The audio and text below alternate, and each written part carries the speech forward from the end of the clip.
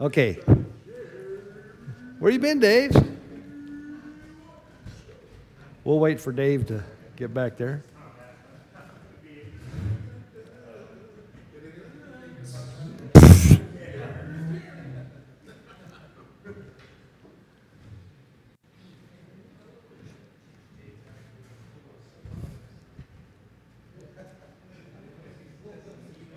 Okay, I'm on, I think, and I'm good volume, and Dave likes me, and everything's cool. So whenever you're ready, we're ready to do this thing.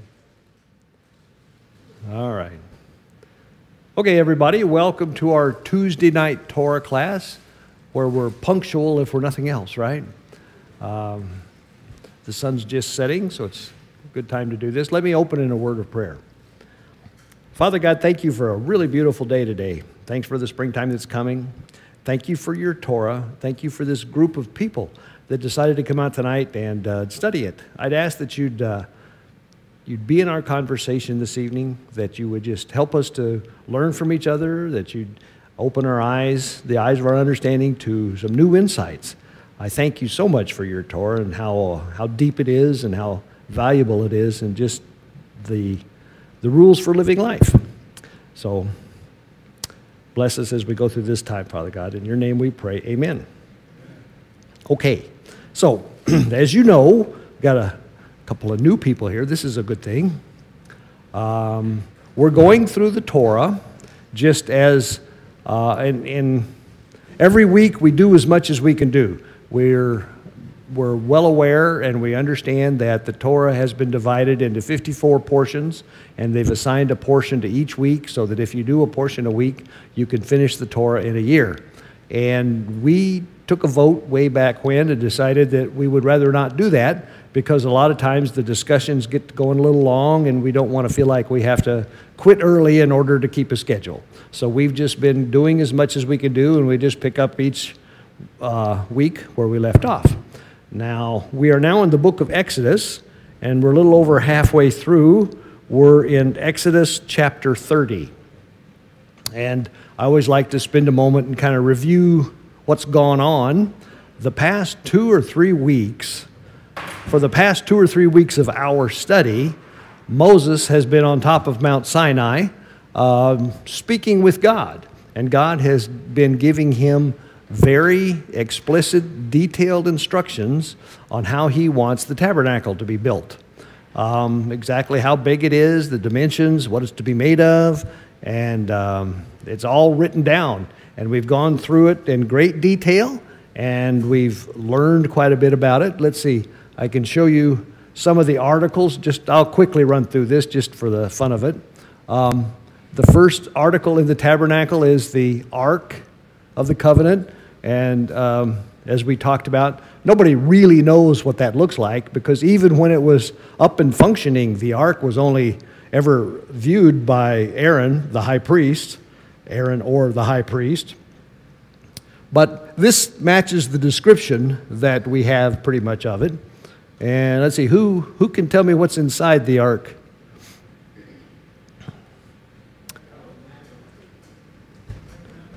Okay, well, I'll tell you. I mean, we got a lot of different. It turns out that the tablets on which, by the way, we're going to do that in a minute. Get those tablets written. Are you just going to hold that? Marvin has it. Go for it, Marvin. Well, you got to turn it on first. The guy that hands it to you is supposed to know that. Okay. The Ten Commandments were in it. 10 Commandments. What else? Was the manna in it at this point? A jar of manna was in it, and then there was a third thing. Aaron's rod that budded. We haven't talked about the rod that budded yet, but we'll learn about that. Anyway, so that's the Ark of the Covenant. Then this is a piece of furniture that was on the right, was the table of showbread. And there's various different drawings of how that might have looked. And on the left was the menorah. And there's various different pictures of how the menorah might have looked, a seven armed candlestick, if you will. Those they're not candles, they were oil lamps at the top of each one of those. Let's see, it was a big thing, as you can see by the size of the guy that was dealing with it there. Does anybody know how much that weighs? A lot. It was in the description, it was to be made out of 1 talent of gold. And a talent of gold, they think, weighed about 75 pounds. So that was about 75 pounds. Let's see. It sat in this kind of a structure. It was a rectangular structure, a tent, although it had walls. These walls were composed of planks that were covered in gold. And this is it was covered over the top with several different layers of, the inside layer was a finely woven fabric, a tapestry, if you will, and then several different layers. And the outside layer was a kind of a weatherproof thing. Let's see. This is a floor plan, if you will. And so if you came in from the front, the table of showbread would be over here, the menorah would be over here, and the Ark of the Covenant was back here in this place here. And this is a picture of a full-size model of one that's over in Israel. Yes. You don't like it? Just a little bit. Move it a little down, just a little bit. Okay. What was it interfering with your? Okay. All right. Okay. I need to do a little more fine-tuning on this. There you go. Okay. Sorry. Anyway, I'll quit going through this in a minute. This is a cutaway of what it would have looked like inside there. Outside it was an altar where they used to burn the offerings. And the altar was just like a huge barbecue. And this is what it might have looked like as it was. I always like to tell people, this is a photograph of what it looked like when it was operating. This is the garments that the high priest wore.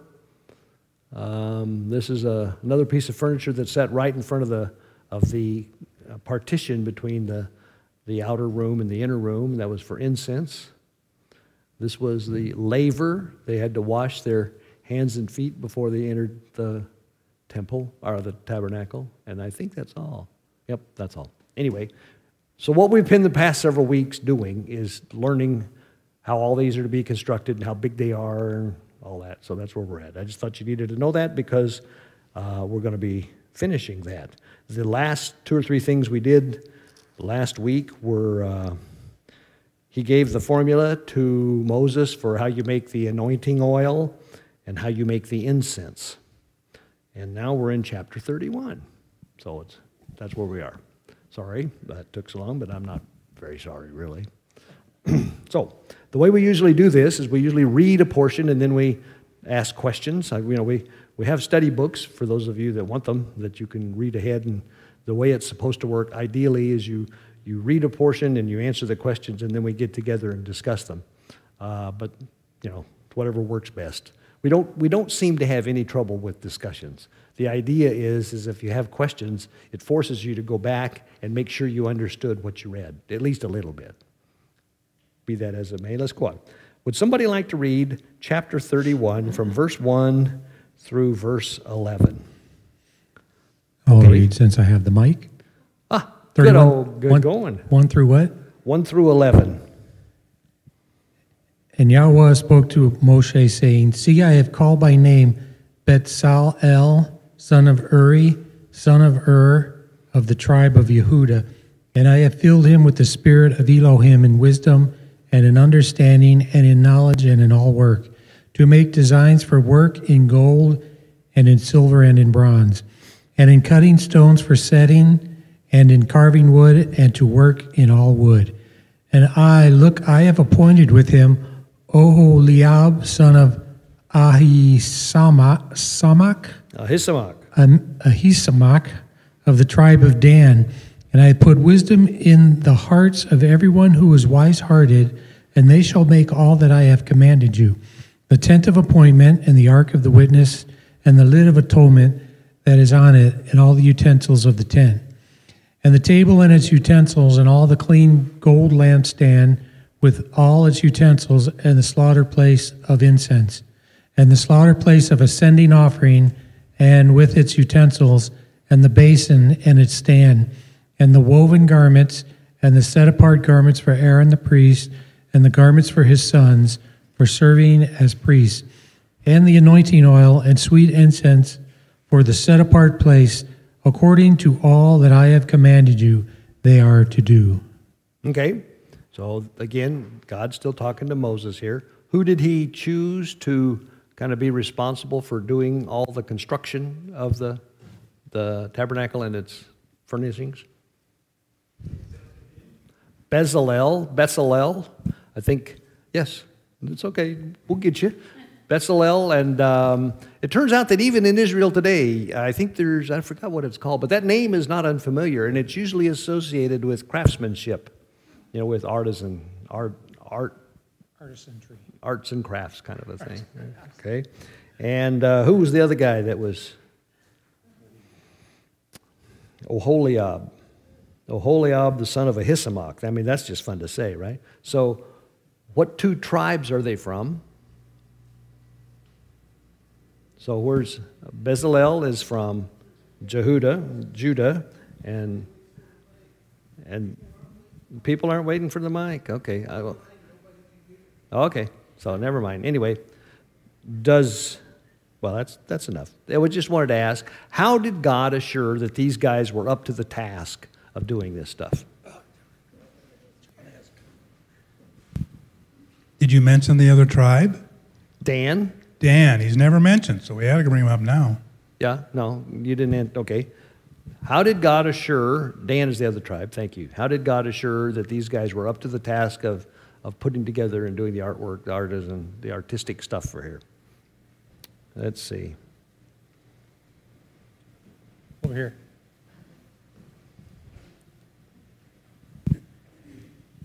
I'm a bit shy on the That's the okay. mic. So it says that God basically gave them the wisdom, put it in their heart Yep. to do these works. That's exactly right. Verse 3 says, I have filled him with the Spirit of God, with skill, ability, and knowledge of all kinds of crafts. So there was no doubt that well, I shouldn't say they couldn't fail, but there was no doubt that they were up to the job, if you will. Any other thoughts about that? Okay. Let's go on. Does somebody want to read from verse 12 to the end of the chapter? Chapter 31 is a pretty short chapter. Uh-oh. We have a question. Late question. Well, I didn't realize that you were saying you're going to go on. Okay. I just want to point out in verse 4, Yes? it says to devise artistic designs, or it also called an ingenious working. That word devise, now it just went away. Hold on a second. Okay, it means to think, account, think, plan, make a judgment, imagine, ingenious work, reckoning, devise, invent, invention. The basic idea of the word is the employment of the mind in thinking activity. Reference is not so much to understanding, but to creating of new ideas. This goes back to what you were saying in the previous verse, that they were skilled craftsmen and they had to have their minds in gear, and it's saying they had good minds with a lot of knowledge and understanding that they could understand how to do this ingenious work. Yeah. They weren't just looking at something else and copying it. No, that's a very good point. This was a unique, ingenious design that was different from everybody else's. Mm-hmm. That's a very good point. I remember we got into a discussion about the menorah, because the menorah is a 75-pound piece of gold that's supposed to be made from one piece. And that'd be a trick even today. Yeah. Could we say they were filled with knowledge they probably wouldn't have normally have had? Yep, I think it's fair to say that. Mike's got something.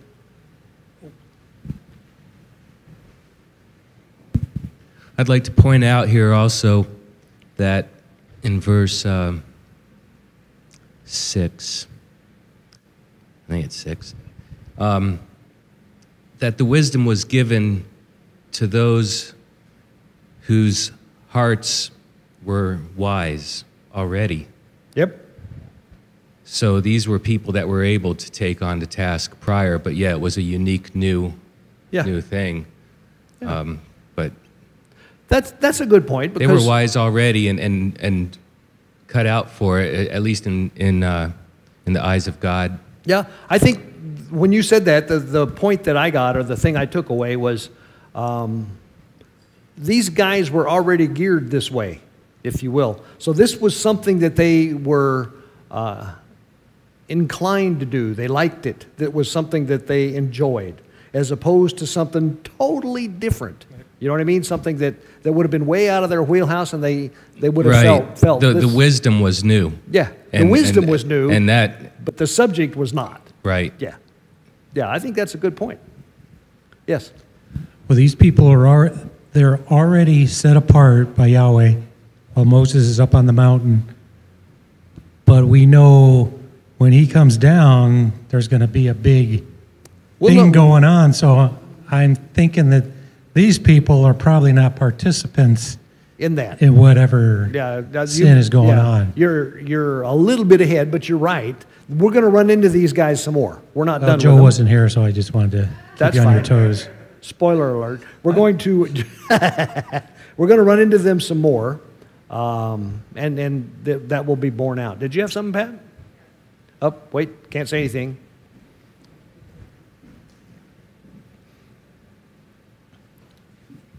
I noticed this time through in verse 3 that they were evidently given wisdom in all kinds of things. In other words, one man didn't do all the gold and somebody else all the silver, somebody else the tapestry. Apparently each man or each person involved was able to do a variety of things. Yeah, well, one of the things that we will discover as we move on is that one of the gifts these guys had was the ability to teach others, because there was a lot of people involved in this. It wasn't just these two, and this is still God talking to Moses, and God is telling him, find Oholiab and Bezalel, and those are the guys that God, have put in charge of doing this stuff, because number one, I've set them apart. Number two, I've filled them with the wisdom and the spirit that they need. And number three, they're pretty good at it anyway. And, these are the guys that I want doing it. But there's a lot of people involved in it. So we'll find that out. Okay. Does somebody want to read from from verse 12 to the end? Or do you have another question? Okay, one more comment, I should say. I bet it's a comment, not a question. You want to read too? So, for those that were looking at the standalone olive tribes, in verse 6, there's actually two of them. Really? In between, and behold, I have given for standalone olive tav with him Aholiab. That's the first one. And the next one is after wisdom that they make standalone olive tav all that I have commanded. Oh, okay. And then in verse 7, there's another one. Boy, there's a lot of them in there, huh? Then that's it. Okay. Let me look here real quick where it's at. Right at the beginning. Okay. Do you want me to read too? If you would like to read from verse 12 to the end of the chapter, that'd be good. It's in the King James. Well, okay.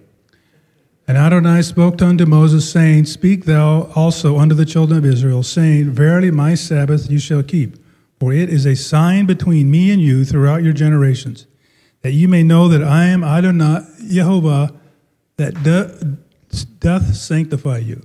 You shall keep the Sabbath, therefore, for it is a holy unto you. Every one that defileth it shall surely be put to death. For whosoever doeth any work therein, that soul shall be cut off from among his people.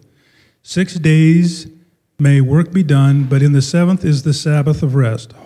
Kadosh to Yehovah, whosoever doeth any work in the Sabbath day, he shall surely be put to death. Wherefore the children of Israel shall keep the Sabbath, to observe the Sabbath throughout their generations for a perpetual covenant. It is a sign between me and the children of Israel forever. For in 6 days Yehovah made heaven and earth, and on the seventh day he rested and was refreshed. And he gave unto Moses, when he had made an end of coming with him upon Mount Sinai, 2 tables of testimony, tables of stone, written with the finger of God. Okay. We'll come back to that very last verse in just a minute. But first of all, why does God say that the Israelites are to observe the Sabbath? John? It was to identify them? Yeah.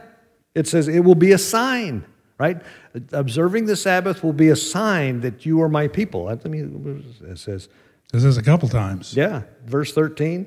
This will be a sign between me and you for the generations to come, so that you may know that I am Yahweh who makes you holy. So it's a big deal. So we were talking about this today a little bit and at last night about Exodus 20, verse 7, where it says a new day or the new beginning of the week. And, you know, it's, Mark can comment on that a lot more, but this is, like you said, this is like in your face, a death sentence if you're not doing it type of thing. Yep. And to just casually come up with some verse in the New Testament that says, oh, you know, well, that's where they changed it right there. It doesn't have the gravitas that this does. No, and I'm glad you mentioned that, because there's something else that, you know, sometimes it's kind of nice to know where certain things are in the Bible. And if you ever really want to read some stuff about the Sabbath and how God feels about it, Isaiah 56 is a really good place. I'm going to read it just for a couple minutes, okay? This is Isaiah 56. It's not very long. It says, "This is what Yahweh says. Maintain justice and do what is right, for my salvation is close at hand and my righteousness will soon be revealed." That's a good thing anyway. But it says, "Blessed is the man who does this, the man who holds it fast, who keeps the Sabbath without desecrating it and keeps his hand from doing evil. Let no foreigner who has bound himself to Yahweh say, Yahweh will surely exclude me from his people.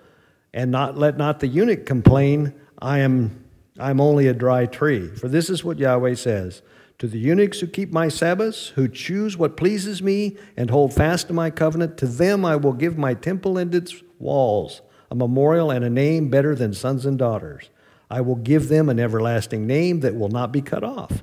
And foreigners who bind themselves to Yahweh to serve him, to love the name of Yahweh and to worship him, and who keep the Sabbath without desecrating it, and who hold fast to my covenant, these I will bring into my holy mountain and give them joy in my house of prayer.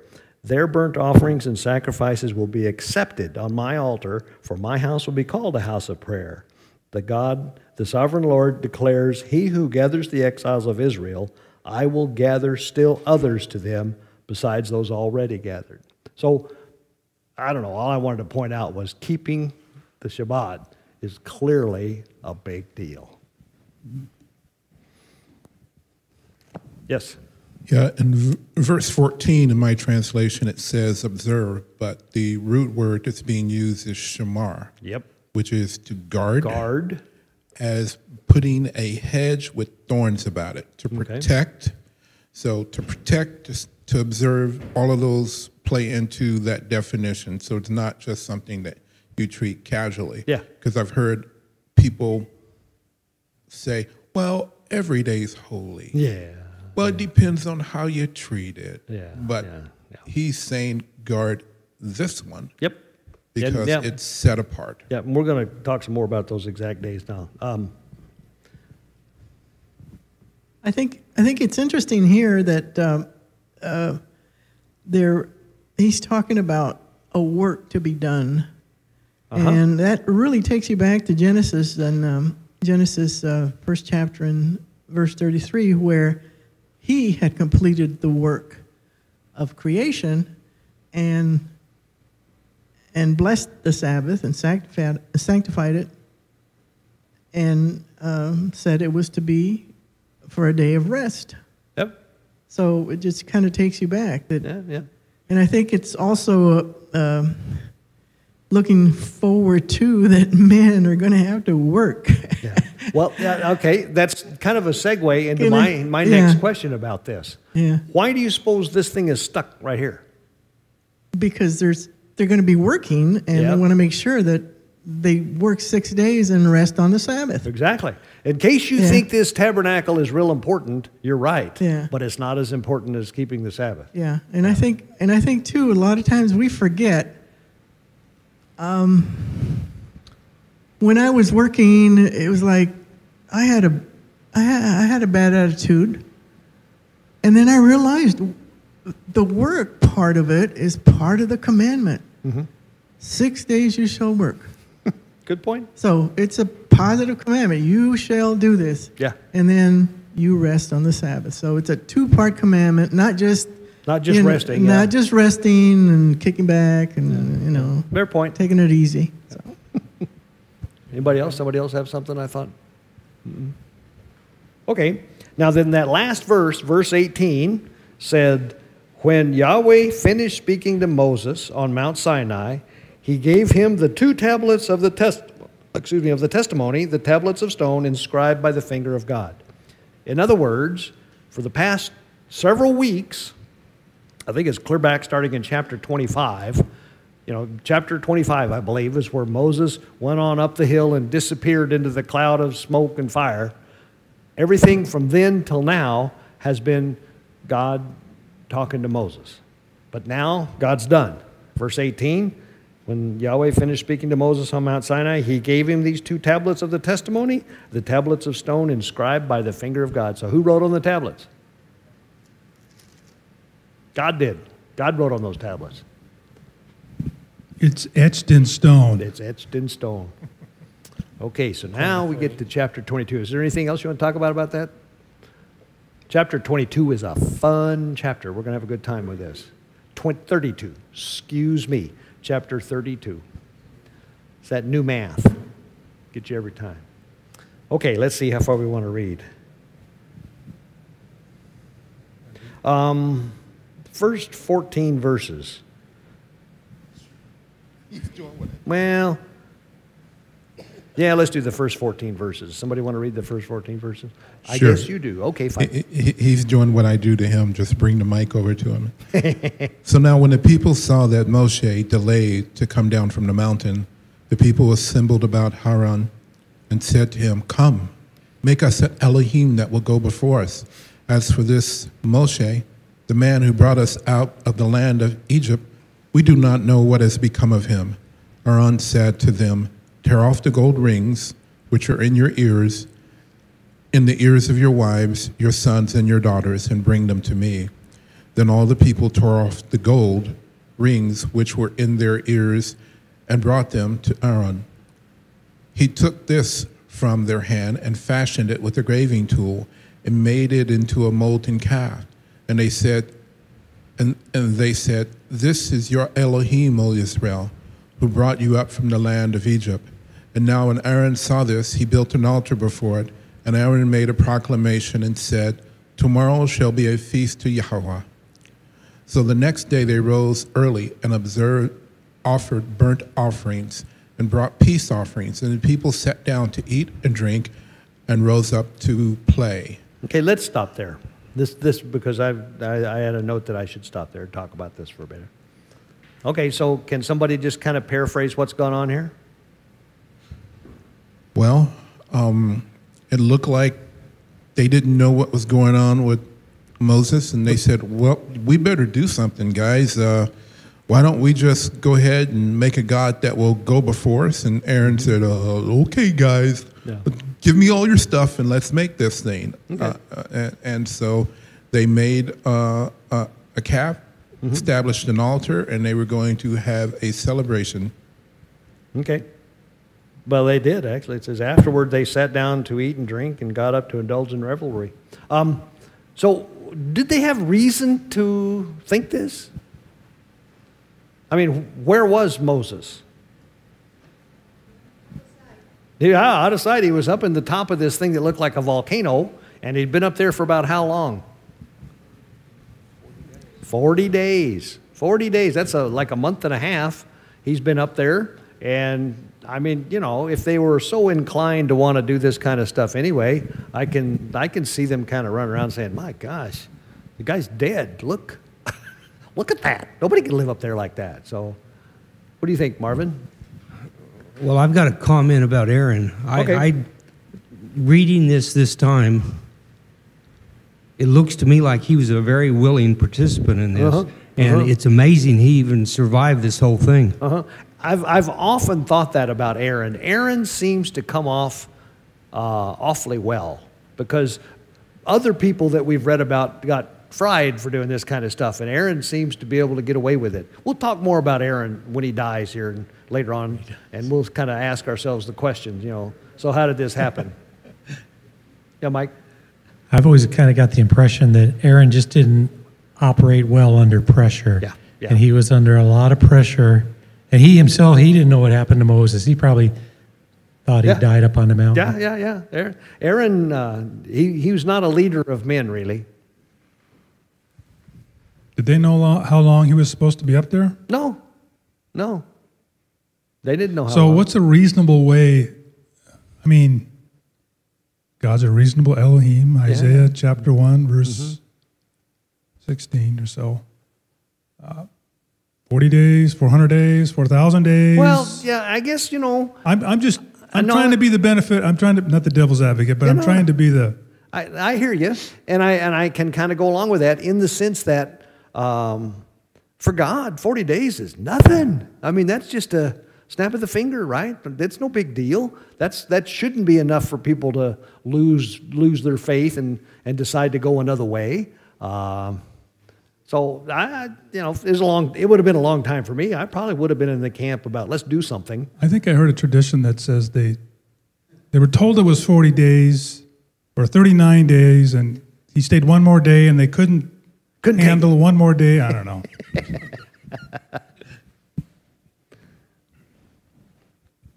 Yeah, I can't help to think is probably the people's nature from their culture, from the society they just broke free from. This is probably the kind of stuff that was going on in Egypt. Absolutely. So what kind of an idol did they build? A calf. The calf is representative of the Egyptian god Apis, and it's a sign of fertility. So you can tell what kind of revelry they were probably having. Yep. They probably started long before the 40 days because he came back within 40.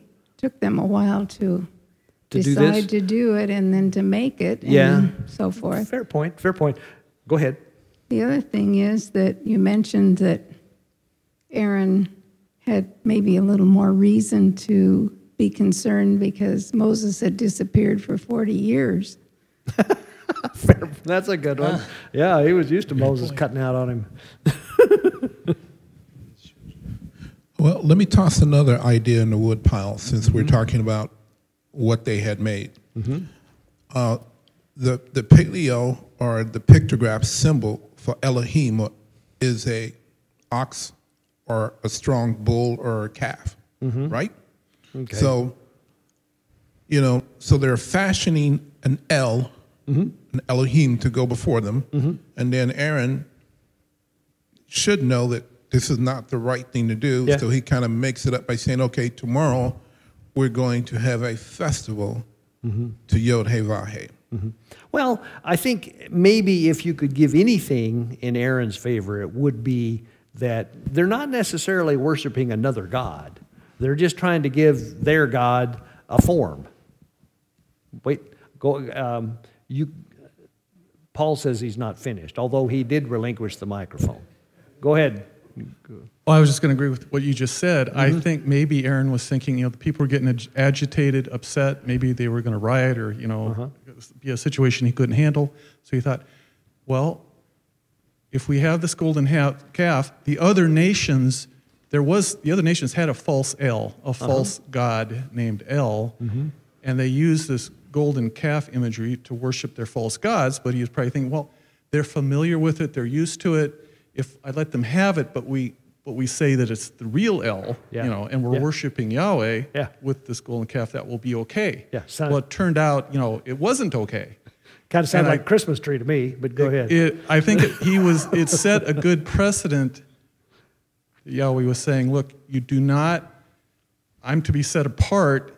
You're not to use the idols and the practices and the constructions and the things that were used in the nations around you, like Egypt. Yep. You're not to borrow those and copy those and then use those to worship me. Yeah. Because that doesn't set me apart. Yeah. That doesn't make me unique. Yeah.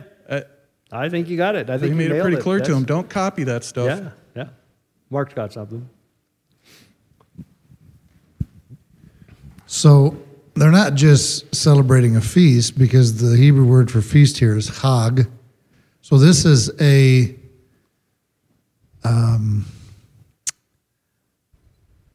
pilgrimage feast. This is where God commands every male 3 times a year to come up. It's a special, specific feast. Okay. So they're creating their own, like the Northern Kingdom did. Yeah. Say, hey, we're gonna institute a new pilgrimage feast here, and we're gonna do this. But the timing here, this is somewhere between Shavuot and the Day of Atonement. Okay. Because he comes down with the second set on the Day of Atonement. Mm-hmm. What takes place in between Shavuot and the Day of Atonement on the Hebrew calendar? Trumpets, the Day of Trumpets is one thing. I'm thinking more out middle because there's a 40 and a 40 here. There's 80 days. Yeah. Well, it could be the 40 days as well, but this could be happening on the 9th of Av. Sure. Anybody else? Somebody? So Marvin's got one. John's got one. After everything they've been through, in Egypt, when God went to a lot of trouble to humiliate all those gods, yep. For them to make one on their own is just mind-boggling. I understand they were concerned that they were alone, but after what they've been through, yep. it's unbelievable. Yep. Well, like you said, I'm still surprised about Aaron going along with it too. Did you have some, John? It was a Christmas party. Mark, when do you think he went up? When he went up the... Yeah, but that's not... We haven't gotten there yet. Yeah, okay. This is coming down somewhere in between the two feasts. Okay. Okay. Anybody else? I have something interesting. You can bring me the mic next. No, go ahead.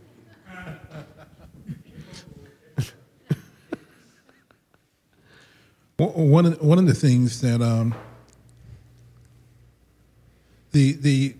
lot of the idols of Egypt were like mediators between them and their gods, their false gods. Yeah. So here, they didn't want to deal with God directly. So now their mediator, Moshe, was gone.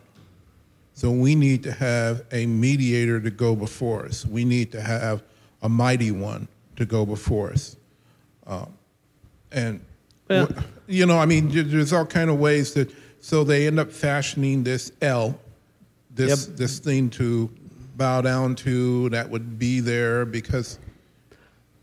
However, we don't know what was in their heads collectively. I was going to say I have a trouble with the mediator part because it's not a mediator; it's an idol.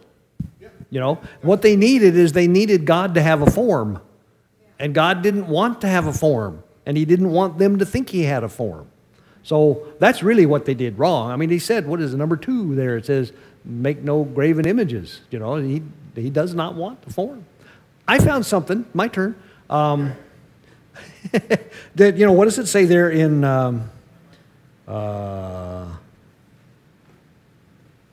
verse 4?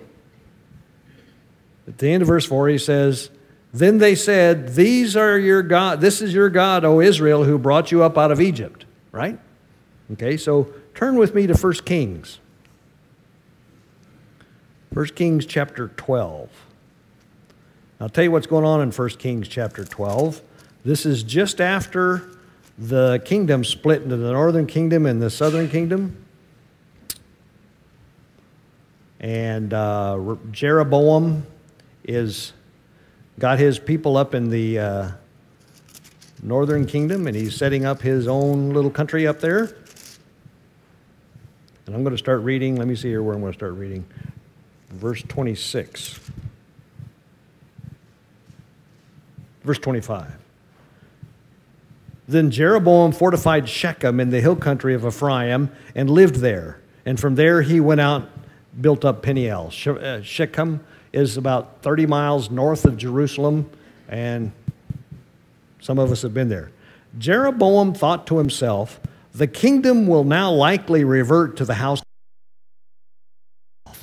If these people go up to offer sacrifices at the temple of Yahweh in Jerusalem, they will again give their allegiance to their lord Rehoboam, king of Judah, and they will kill me and return to King Rehoboam." After seeking advice, the king made 2 golden calves, and he said to the people, "It is too much for you to go up to Jerusalem. Here are your gods, O Israel, who brought you up out of Egypt." Same exact phrase. Isn't that interesting? That's what got me. One he set up in Bethel and the other in Dan. And this thing became a sin. The people went even as far as Dan to worship the one there. And Jeroboam built shrines on high places and appointed priests from all sorts of people, even though they were not Levites. He instituted a festival on the 15th day of the 8th month, like the festival held in Judah, and he offered sacrifices on the altar. This he did in Bethel, sacrificing to the calves he had made. And at Bethel he also installed priests at the high places he had made. On the 15th day of the 8th month, a month of his own choosing, he offered sacrifices on the altar he had built in Bethel. And so he instituted the festival for the Israelites and went up to the altar to make offerings. So, isn't that interesting? History repeats itself. Is this replacement theology? I just thought it was interesting that phrase, "Here are your gods, O Israel, who brought you up out of Egypt." I don't think it's a coincidence that it shows up here in Exodus and it shows up there in 1 Kings. Anyway, I like that.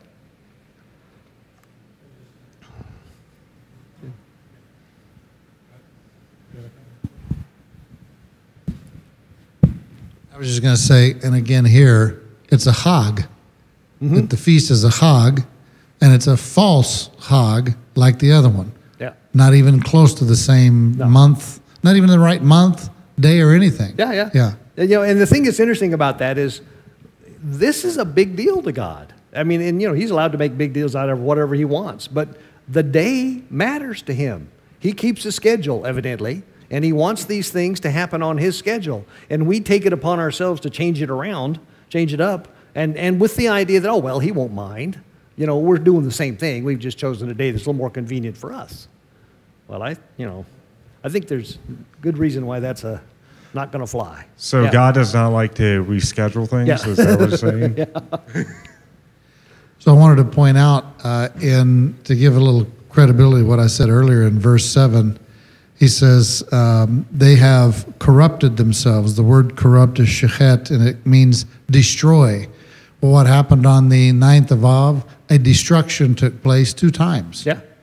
And so it's very possible, and I counted from the 10th of the 7th month going backwards 40 days, and it's only 7 days from the 9th of Av, so it's 47 days.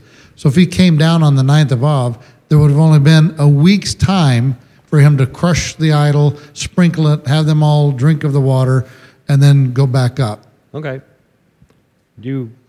You're ahead. Okay. That's fine.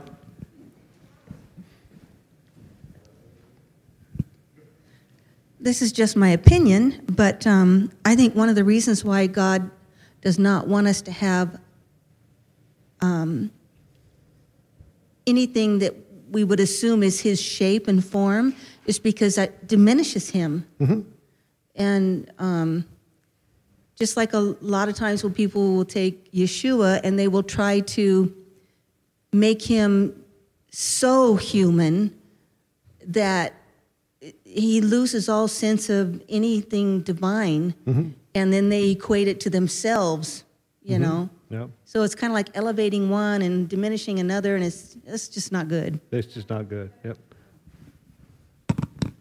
Does anybody have an explanation of, since Yahweh said that making man in my own image, we don't look like cows, so why did they not make something? No, that's a very good question. I don't have a good idea. Michael's got something.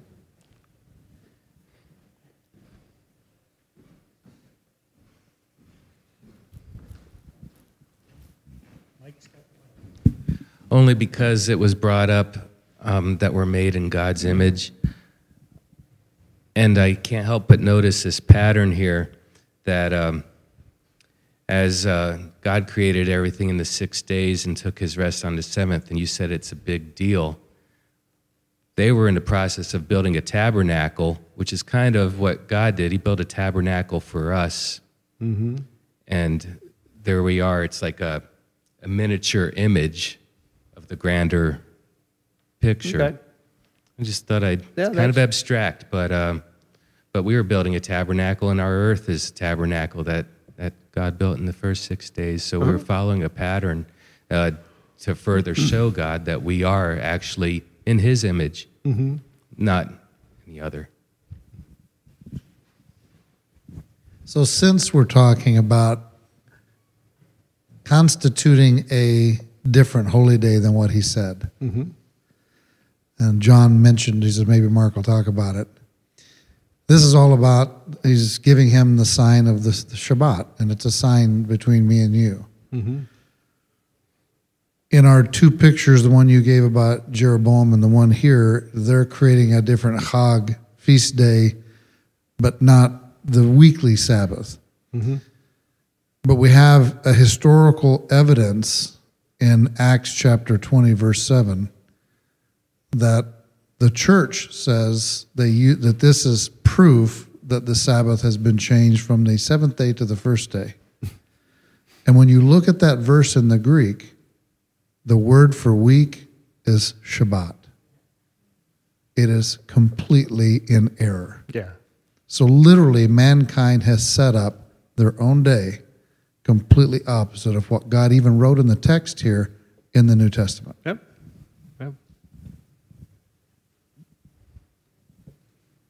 Want to go on? Do you have something else, John? Real quick, okay. You can go real slow if you want. About the first verse, when the people saw that Moses delayed, maybe this is a stretch, but I had a footnote in 2 Peter 3:4, and saying, this is talking about, it says in verse 4, and saying, where is the promise of his coming? For since the fathers fell asleep, all things continue as they were from the beginning of the creation. Maybe that's a stretch. No, I think that's fair. I mean, this is not the first time we see calamity occur because some guy was too impatient. Some people were too impatient. Like I say, one of the biggest lessons I think we need to learn is that God's time scale is not ours. And, it's just recently I've begun to think that although I'm quite sure we're close to the end, it may not happen in my lifetime, Well, before this verse, it talks about, in Peter, it talks about scoffers. Now, I don't know if this is related at all, but was it just every person was thinking that, or was there scoffers in the Mount Sinai were trying to stir things up to cause this, No, I would think it would probably be the latter. I don't think everybody was thinking the same thing, although there were clearly enough of them thinking it to create some sort of a mob mentality, if you will. That's an interesting point that John brought out, because this whole thing about the delay and what's in our hearts. Was it Saul when Samuel had delayed? And then all of a sudden he runs ahead. And Samuel said that it was his undoing. It is the same as witchcraft or divination to do this. So, sometimes it's really proper just to wait. It is, and it's hard. Even beyond our expectations of what's going on. And not try to run ahead and fabricate something like they did in the wilderness. And I could see two similarities with the situation with Samuel and the situation with Aaron, and both of them have to do with the fact that the people were clamoring. Both of them, both Aaron and Saul, felt like, well, these people are, if I wait too long, they'll go off on their own and just, desert me or whatever. So they were both feeling pressured by the people. It's interesting. Margaret? Yeah, I think Yahweh's time is different than our time, because we are in time. Yes, we're captured. He's not. We're captured in time. Yeah. But my comment is that they still had the manna every day though, and they still had the double portion on Friday. So it's like, it seems like that would have been that would have been proof enough. Yeah, you'd think. Just I don't know though. Hold off. Yeah.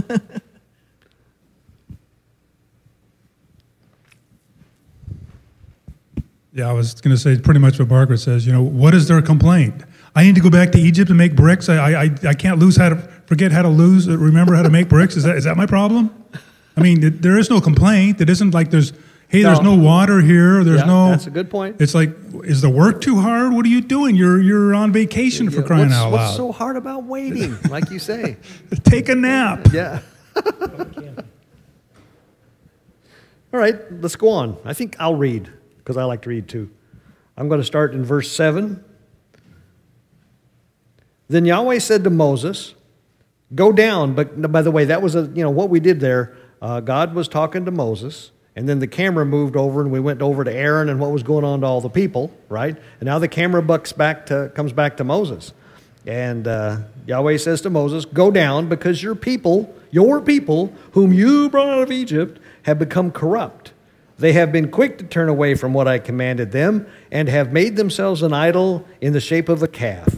They have bowed down to it and sacrificed to it, and have said, this is your God, O Israel, who brought you up out of Egypt. I have seen these people, Yahweh said to Moses. They are a stiff-necked people. Now leave me alone, so that my anger may burn against them, and that I may destroy them, and then I will make you into a great nation. But Moses sought the favor of Yahweh his God, and said, O Lord, he said, why should your anger burn against your people, whom you brought out of Egypt with great power and a mighty hand? Why should the Egyptians say, it was with evil intent that he brought them out, to kill them in the mountains and to wipe them off the face of the earth? Turn from your fierce anger, relent, and do not bring disaster on your people.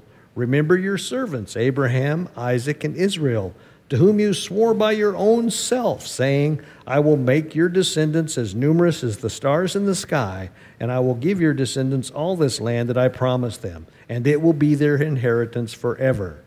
And then Yahweh relented and did not bring on his people the disaster that he had threatened. So I'll stop there for a minute.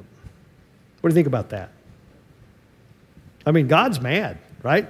He says, I realize you can't see what I can see, Moses, but they've already turned on me. They've already corrupted themselves. And he says, just stand over here and I'll just zap them and I'll start over with you, right? And I think and then what is the essence of Moses' argument to God about why that's not a good idea? There's two things he points out. Mark's got a couple here, or one.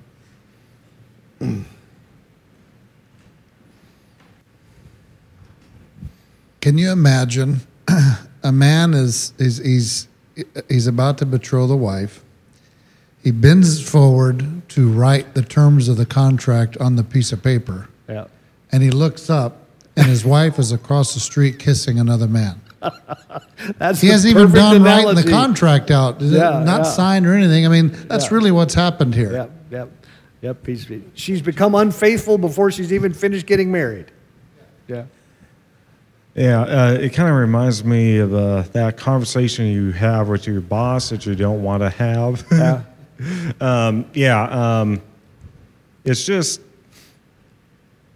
I mean, I just don't understand on how, I mean, God was like in presence above them, you know, and they were automatically doing that, and it's like, I would have hated to be in Moses' shoes at that point. Yeah. You know, I've learned it's probably not a good idea to talk about how stupid these people were because we weren't there. Looks like the only thing that I see, the main thing is being the promises that were made to Abraham and Isaac. That's one of the reasons. He said, Moses said to God, remember the promises you made to Abraham, Isaac, and Israel, he calls it here. That's one of them. What's the other reason? There's another reason that's given there.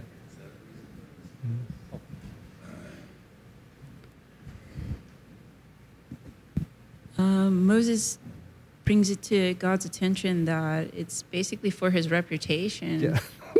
That's exactly it. The Egyptians, he brought in the Egyptians saying that, what would they say? Yeah, you know, that's it. That's it. He says, what are the Egyptians going to say if you do this?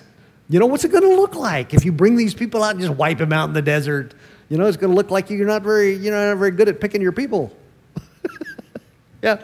Do you think maybe, in a way, God was testing Moses because had he I mean, he could have, but basically you're starting back at square one. Sure. You're still keeping your promise to Abraham because Moses is a descendant. Yeah, he could have. And but he could have. But I think it was, in a sense, a test for Moses. But I think God already knew that Moses was going to pass the test. Yeah.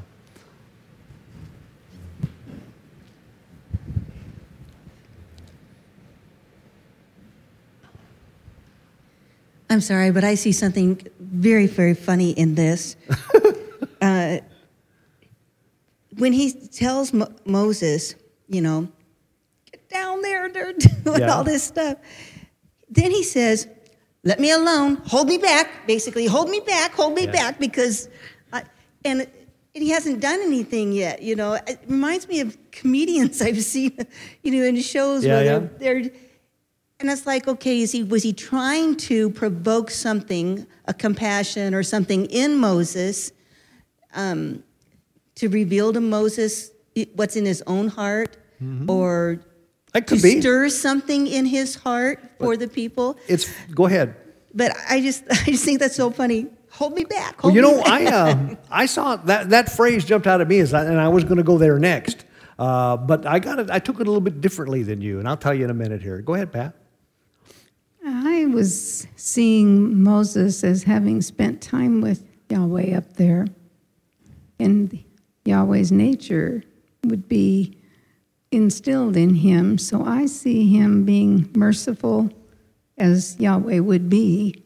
I mean, obviously he's angry as well, but prior to being angry, he was himself, which is very merciful. And I think he's letting Moses reveal his own godly nature in him. Okay. I tell you what. Okay, Margaret, go ahead.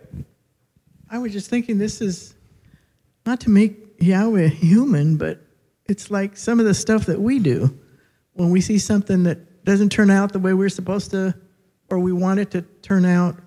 We kind of go through all these options. Let me just go ahead and destroy everything, and let me do this, and I think it's kind of neat that Moses is there to communicate, and it's like, settle down, Yahweh. It wasn't, you know you're Yahweh, and you promised this, and it's like, okay.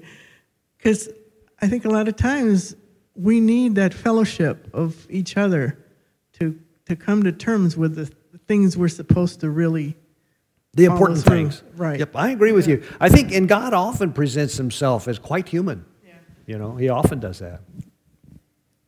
One of the things that I'm thinking about, and I think you mentioned it, it's so easy to elevate ourselves and put them down for how could they be so stupid? They were indoctrinated in the ways of Egypt. I mean, they had to be set apart. They had to come out, unlearn everything that they had been taught. That's right.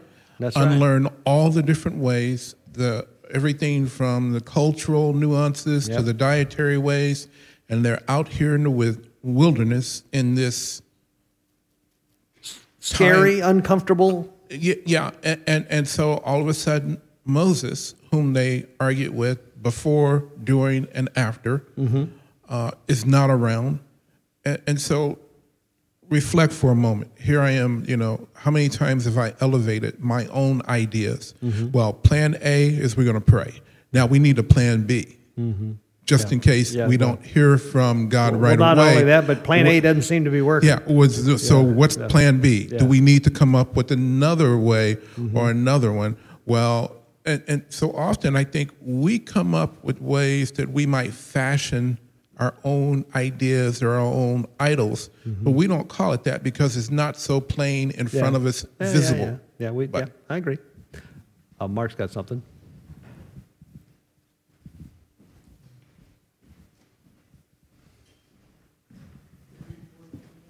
Beg your pardon?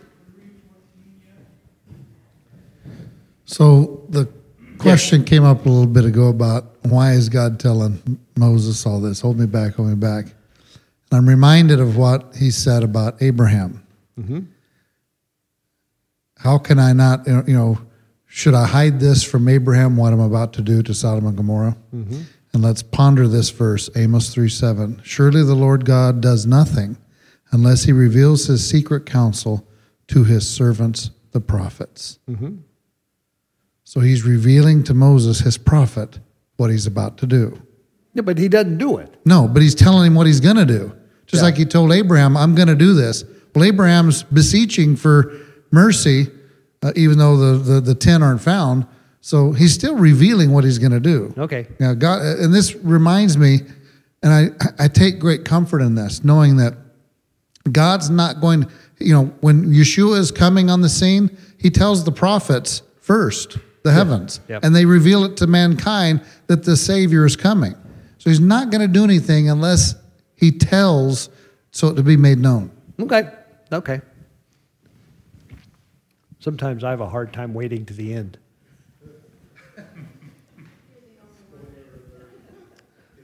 Yeah, I would echo what both Margaret and Mark are saying. I would even go so bold as to say he doesn't have the authority to do that unless he confers with the ones who he put in authority to do these things. Like Abraham, he was the counselor, if you will, for the other nations, for Sodom and Gomorrah. Yeah. So he has to give him notice what he wants to do, and the burden is on him to convince him to do otherwise. Yeah. And I also want to talk about this verse 14. And Yehovah repented of the evil. That word there is vayinachem. Guess what that's used? Way back, and it's first used with Noah, like in 6:7. This is the third time he says, and Yahweh said, I will destroy man whom I have created from the face of the earth, both man and beast, and the creeping thing, and the fowls of the earth, for it repenteth me all that I have done. So, I don't know. I'm of the feeling that it's like, these are real. If you accept the argument that he has to respect those who he's put in charge to have some authority over things, and if you don't do it, that puts a lot of onus on you to do the right thing. If you just say, well, God knew it was going to happen, and he was just testing Moses. No, I don't say that. I know, but that's it.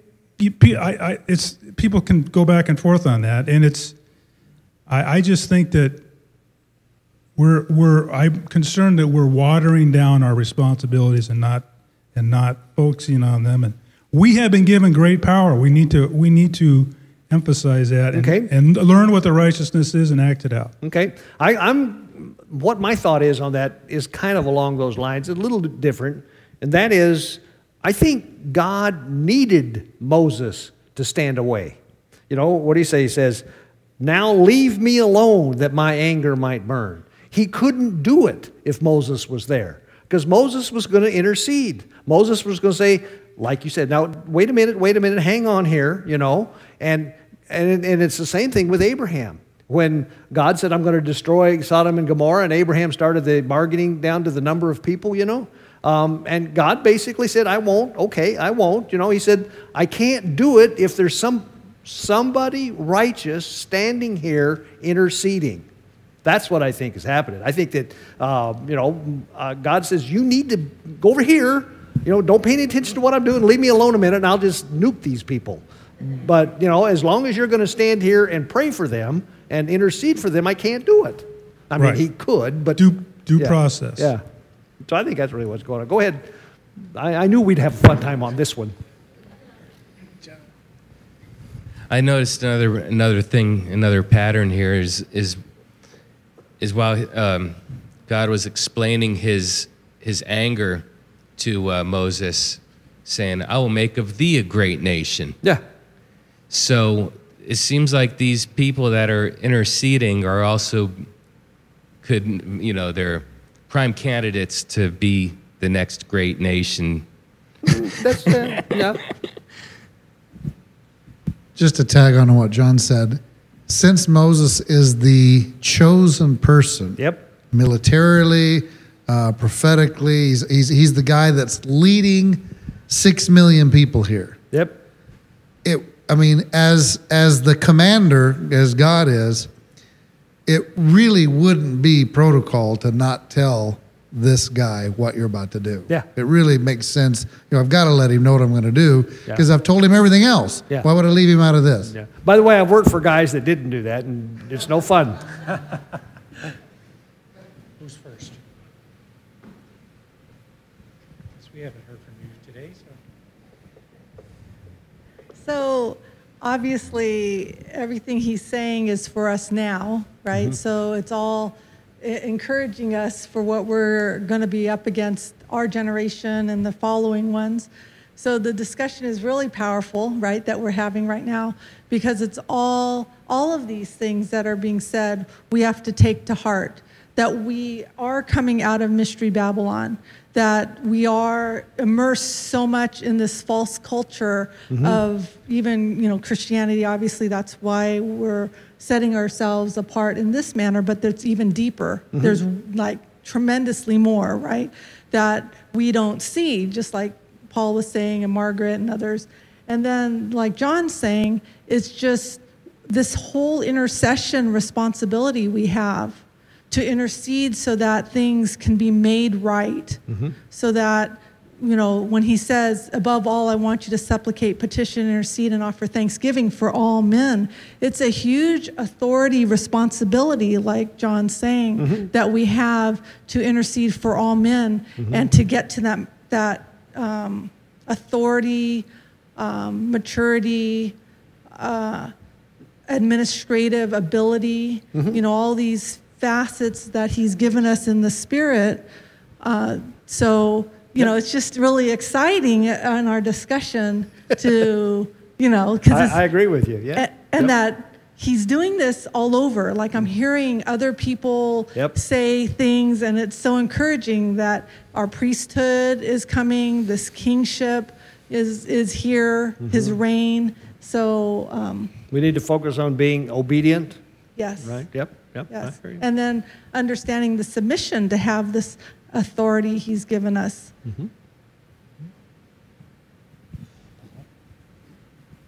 So I'm going to read a word in Hebrew. It's called naham. And it means to sigh, breathe strongly, to pity, to console, to avenge oneself, to comfort, to be moved with pity, compassion, suffer grief. Repent is one of those words. And so now in the verse where it says changed his mind or repent, it's changed is naham and mind is naham. So Yahweh naham twice about the harm or the evil or whatever. But when you look at it from the Hebrew words is to sigh deeply. And I look at it as, because we look at the repent as shoes. The word shoe is not there. No. I think relent is a better word. So I think relent or to console oneself, to breathe deeply and say, to pity, to feel sorry for the people. Because here it is. So there is compassion woven into that word, naham. The breathe deeply part really kind of evocative there. That's really interesting. Okay. Yes. A lot of people accuse the Elohim of the Old Testament of being a cruel taskmaster, but in reality, he has compassion and mercy. And I think, but we see his true emotion through the person of Yahushua when, when he raised Lazarus, and it says he wept because he had compassion, and he looked at Jerusalem and said, how I just wanted to gather you like a mother hen gathers her chicks, but you wouldn't have it. So his true emotion is that he wants to gather us. But I think that's good. Most of us just don't want to have it. Yeah. Most of us too busy moving holidays around. Okay. Did somebody want to read starting in verse 15? And let's see. I don't want to read. Anybody want to read?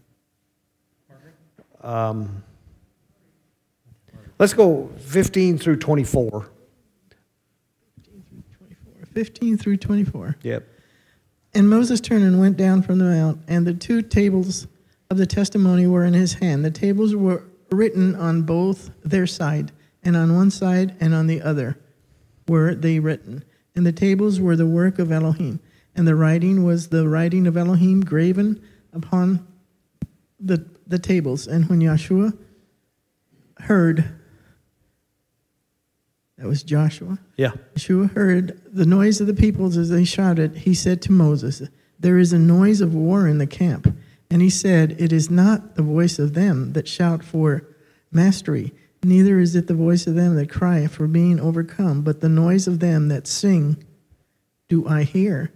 And it came to pass, as soon as he came nigh unto the camp, that he saw the calf and the dancing, and Moses' anger grew hot, and he cast the tables out of his hand and brake them beneath the mount. And he took the calf which they had made and burned it in the fire and ground it to powder and strewed it upon the water and made the children of Israel drink of it. And Moses said unto Aaron, "What did this people unto thee, that thou hast brought so great a sin upon them?" And Aaron said, "Let not the anger of my sire grow hot. Thou knowest the people, that they are prone to evil. For they said unto me, Make us Elohim, which shall go before us. For Moses, this Moses, the man that brought us up out of the land of Egypt, we know not what is become of him. And I said unto them, Whosoever has any gold, let them break it off. So they gave it to me. Then I cast it into the fire, and there came out his calf. That's got to be the funniest line in the Bible. If you threw it in the fire and out popped this calf. Yeah. How far did you want That's to read? good enough. That's good Okay. enough. Let's talk about this for a few minutes. Yeah. So, a couple of things I want to point out. So it says there at the beginning in verse 15, Moses turned and went down the mountain. Okay? So this is him leaving. God says, you need to go down and take care of your people. They're messing up big time. Go down and take care of it. So Moses turned and went down the mountain with the 2 tablets of the testimony written. What do you think about this big deal about written on the front and the back? I mean, that's clearly an important point there. They made it, it's very important to realize there's 2 tablets written on the front and the back. What do you think about that? Does anybody have any thoughts? Whenever you sign a contract, how many copies are there to the contract? There's at least 2. There's one for you and one for the person you're contracting with. The one for you, you take home and you've got your signature and his signature. And the one he's got, he takes home and he's got your signature and his signature. So you both have copies of the contract. And both of you, according to what you're doing here, both of you have agreed that, yes, we will do this contract. We will keep this contract. We will be faithful to this contract. So both copies are there. That's the way I look at it. So where did both these copies get put? In the ark. And the ark has access by whom? By God and by the people, really. I mean, it sits among the people. Theoretically, Aaron could go in there and look at it. Certainly God can look at it. So I don't know. I kind of think that makes sense to me. Maybe I'm wrong, but that's what I think. Go ahead. Well, this copy didn't get put there. Well, yeah, this copy did not. This copy got wrecked. Yeah, this isn't an ideal situation.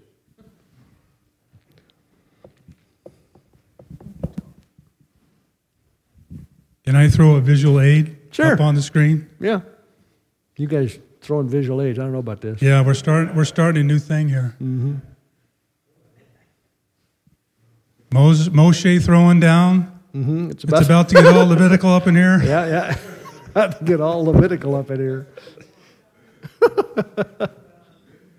It's got 2 humps. Yeah. Don't be stepping on my funny picture. Well, they just weren't talking to John when they drew the picture. That's all. That, by the way, is a Gustave Doré etching. Is it what? Thought I'd throw that out there. Okay. Gustave Doré. Okay. I don't know who that is, but all right. It's okay. I have another question then. So when he heads down the mountain with his 2 tablets written on both sides, who's he run into? Joshua, right? And as they're walking on down the hill, you know, they hear the people. And what does Joshua say? He thinks it's war. Okay, so with those two facts in mind, where has Joshua been for the past 40 days? He's been halfway up. He's been halfway up. He wasn't with Moses, right? And he wasn't down the hill, or he'd know that wasn't the sound of war. So he's been sitting on the mountain, halfway up, waiting for Moses to come back. So he certainly didn't have any problems with 40 days. I just think that's a fascinating thing to realize, that Joshua stayed there. He was really committed to being Moses' RHM. Stands for right-hand man.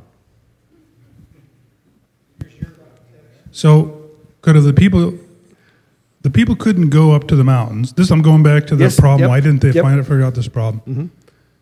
Could have they sent someone to Joshua?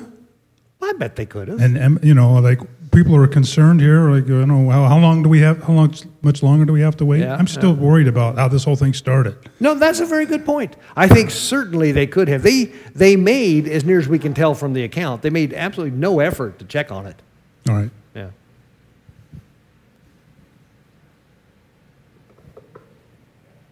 So when Moses gets down to the camp, what's he do? Aside from, you know, smoke coming out of his ears as he boils with anger, right? He smashes the tablets on the ground. Then what's he do? What's he do with a golden calf? He melts it down. He grinds it up into powder, right? And he mixes it with water. He scatters it on the water, and the Israelites are made to drink it. Now, to those of you that are really into this kind of stuff, and this is not your first time through the Torah, does that remind you of any situation that we know about, that we're going to read about later? John knows. But no, that's not bad, but that's not what I'm thinking about. The jealous husband? Yeah, it's the jealous husband. You remember the test? The test for the jealous husband who accuses his wife of being adulterous, and she swears up and down she's not. So that's similar to the house of Israel, I would say. Oh, absolutely.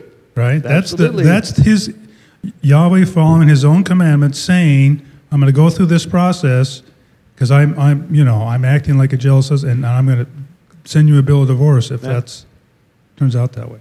Yep, I think that's right. We'll bring this back up when we get to that test for a jealous wife, because that's an interesting thing. I don't know too much about smelting, burning the golden calves. That would have made like just a melting. You'd think it'd just be a glob of right. Yeah. But he says and then he ground it to powder. To a fine powder. So it'd be like gold dust. Oh, okay. Okay, ground it to gold dust and then sprinkled it on the water. I don't know what water, and made them drink it. Now, in the test for the mineral water, right? Great healing properties. Probably has the right bond angles and everything. Yeah, Dave knows about that kind of mineral water stuff. Anyway, you remember that in the test for the adulterous wife by the jealous husband, if she drinks this water and nothing happens to her, she's not guilty. But, there's this thing where her stomach shrivels up and horrible things happen, then she's guilty. So. I thought it was her stomach swells up. Whatever. Yeah. Well, huh? And the thigh wasted away. Yeah, we'll talk about that because I'm still not real clear about all that goes on there. Well, I know we haven't read it yet, but with that in mind, I'm wondering how they knew who to go through in the camp and... That's it. Oh, yeah. That's now what happened there is, let me just set the stage for you, Mark. It's that Moses, well, we're not quite there, but Moses basically asks, whoever is for Yahweh, come to me. And he tells them what to do. Go ahead. So back years ago when I first presented this idea was, how do they know who to kill? If they drank that water and it acted the same way for the jealous husband as it does for that jealous husband, and the people that were guilty of the golden calf, their thigh wasted and their stomach swelled, it would have been real evident who needed to be slaughtered. That's cool. That works. And go kill everyone with a swollen stomach and a withered thigh, right? Yep, that works.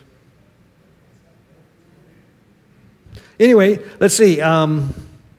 Don't you think it's really hilarious when what Aaron's explanation is of the golden calf? And what's his excuse? He comes up to poor Moses. I mean, in verse 21, Moses says to Aaron, "What did these people do to you that led you into such great sin?" What did they do? Basically, they didn't do that much, right? And he says, "Don't be angry with me. You know how prone these people are to evil. They said to me, 'Make us gods who will go before us.' As for this fellow Moses, who brought us up out of Egypt, we don't know what's happened to him. So I told them, 'Whoever has any gold jewelry, take it off.' They gave it to me. I threw it in the fire, and out came this calf." That's got to be the funniest thing I've ever read. All by itself. Okay. John, go ahead. I'm just trying to imagine what Moses' reaction to hearing this would be. You got to be kidding I mean, this me. is his older brother, right? Yes, yes. I mean, there's still over 100 or something, or 80, whatever. But he doesn't even bother. I mean, he gives them an excuse. He says, "This is what happened." I mean, they didn't know what happened, and I think there's kind of a reasonable argument to be made there. But Moses doesn't even respond to that. No, he doesn't. He just I'm not saying anything to that. Aaron is the Teflon priest. Oh yeah, man alive. Well, you want to read some more? Let's read from verse 25. Well, let's read from 25 to the end of the chapter. That'll be a nice place to quit. Somebody want to do that? I'll do it because I've been it before, but I like doing this. So I've got to put my glasses though. So starting in verse 25, Moses saw that the people were running wild and that Aaron had let them get out of control and so become a laughingstock to their enemies. So he stood at the entrance to the camp and said, "Whoever is for Yahweh, come to me." And all the Levites rallied to him. And then he said to them, "This is what Yahweh says, the God of Israel. Each man strap a sword to his side and go back and forth through the camp from one end to the other, each killing his brother and friend and neighbor." And the Levites did as Moses commanded, and that day about 3,000 people died. And then Moses said, "You have been set apart to Yahweh today, for you were against your own sons and brothers, and he has blessed you this day." The next day Moses said to the people, "You have committed a great sin, but now I will go up to Yahweh. Perhaps I can make atonement for your sin." And so Moses went back up to Yahweh and said to him, "Oh, what a great sin these people have committed. They have made themselves gods of gold. But now please forgive their sin. But if not, then blot me out of the book that you have written." And Yahweh replied to Moses, "Whoever has sinned against me, I will blot out of my book. Now go, lead the people to the place I spoke of, and my angel will go before you. However, when the time comes for me to punish, I will punish them for their sin." And the Lord struck the people with a plague because of what they did with the calf that Aaron had made. Pat's got something.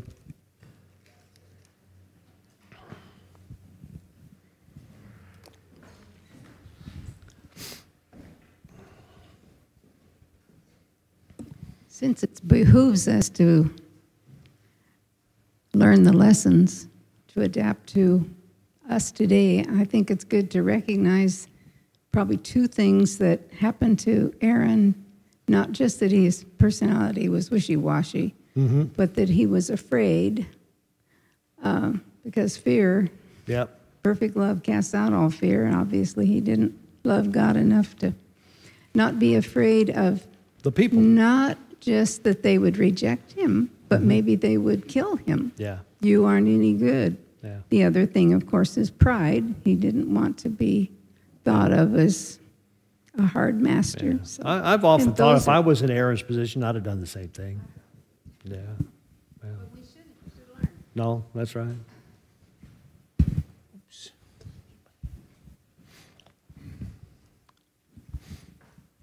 I don't know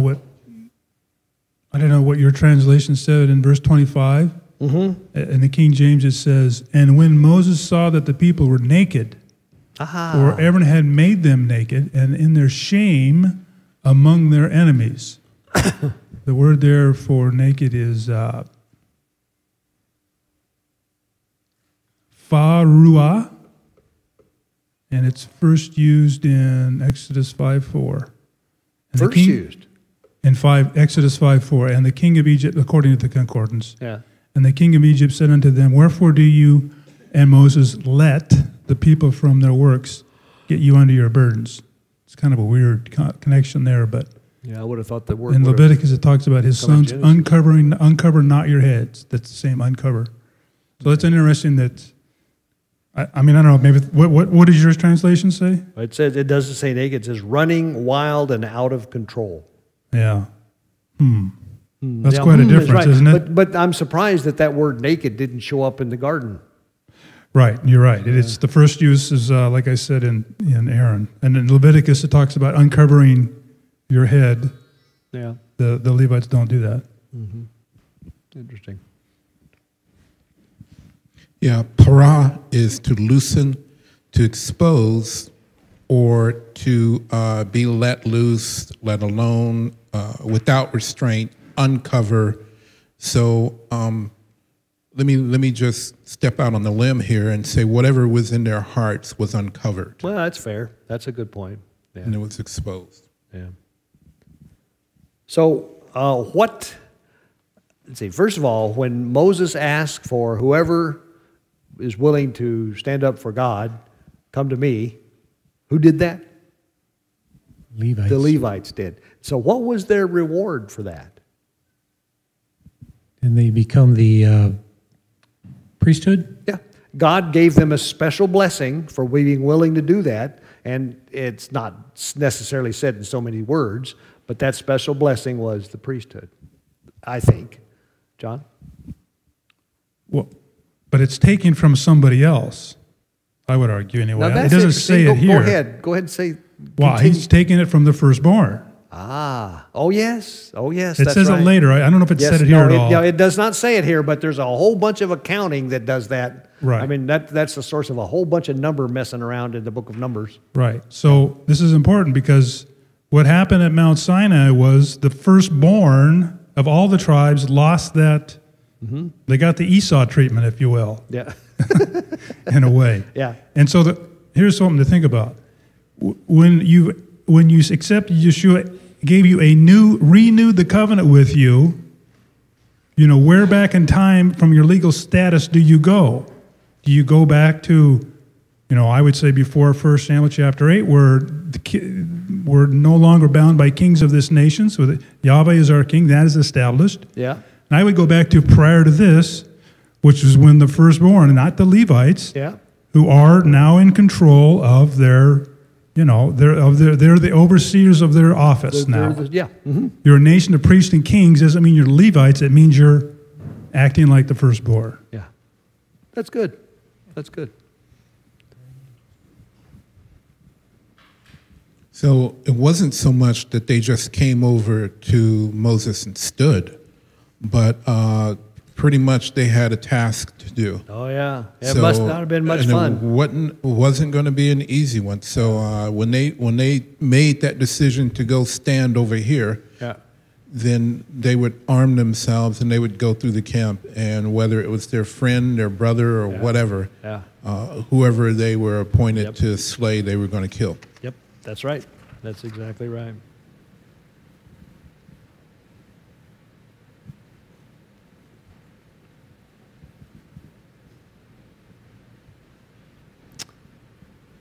Okay, I think it's about time to quit. This has been fun. I've really enjoyed it. I really appreciate the way you guys participate. I think this has got to be one of the best chapters, just because it shows so much about God and it shows so much about people, and we can just sit there and identify with all the different characters. And then there's so many little things we can find. Like one of my favorites was realizing that Joshua had sat up there on the mountain with Moses that whole time. John?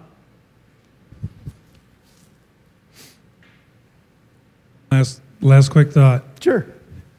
People still died. Yahweh wanted to pay someone to pay with their life for a thing. So compromise, if you will. But people still died. It wasn't the whole, all the nation, everybody down there. So it's kind of interesting. Yeah. Well, like Abraham said, the creator of the universe is going to do the right. He's going to do what's right. So let me close in prayer. Father God, thank you for the evening. Thank you for this fascinating chapter. Thank you for the study. Thank you for this group of people that enjoy looking at your word. Help us to go home and just think on these things this coming week and to apply them in our life somehow. Help us to, if nothing else, God, help us to understand the relationship we have with you and how deeply you love us and how you want us to behave, not because you just want us to behave, but because it's what's best for us. Keep us safe until we meet Shabbat. In your name we pray. Amen. Thanks very much. Look at there, 8:30 on the dot.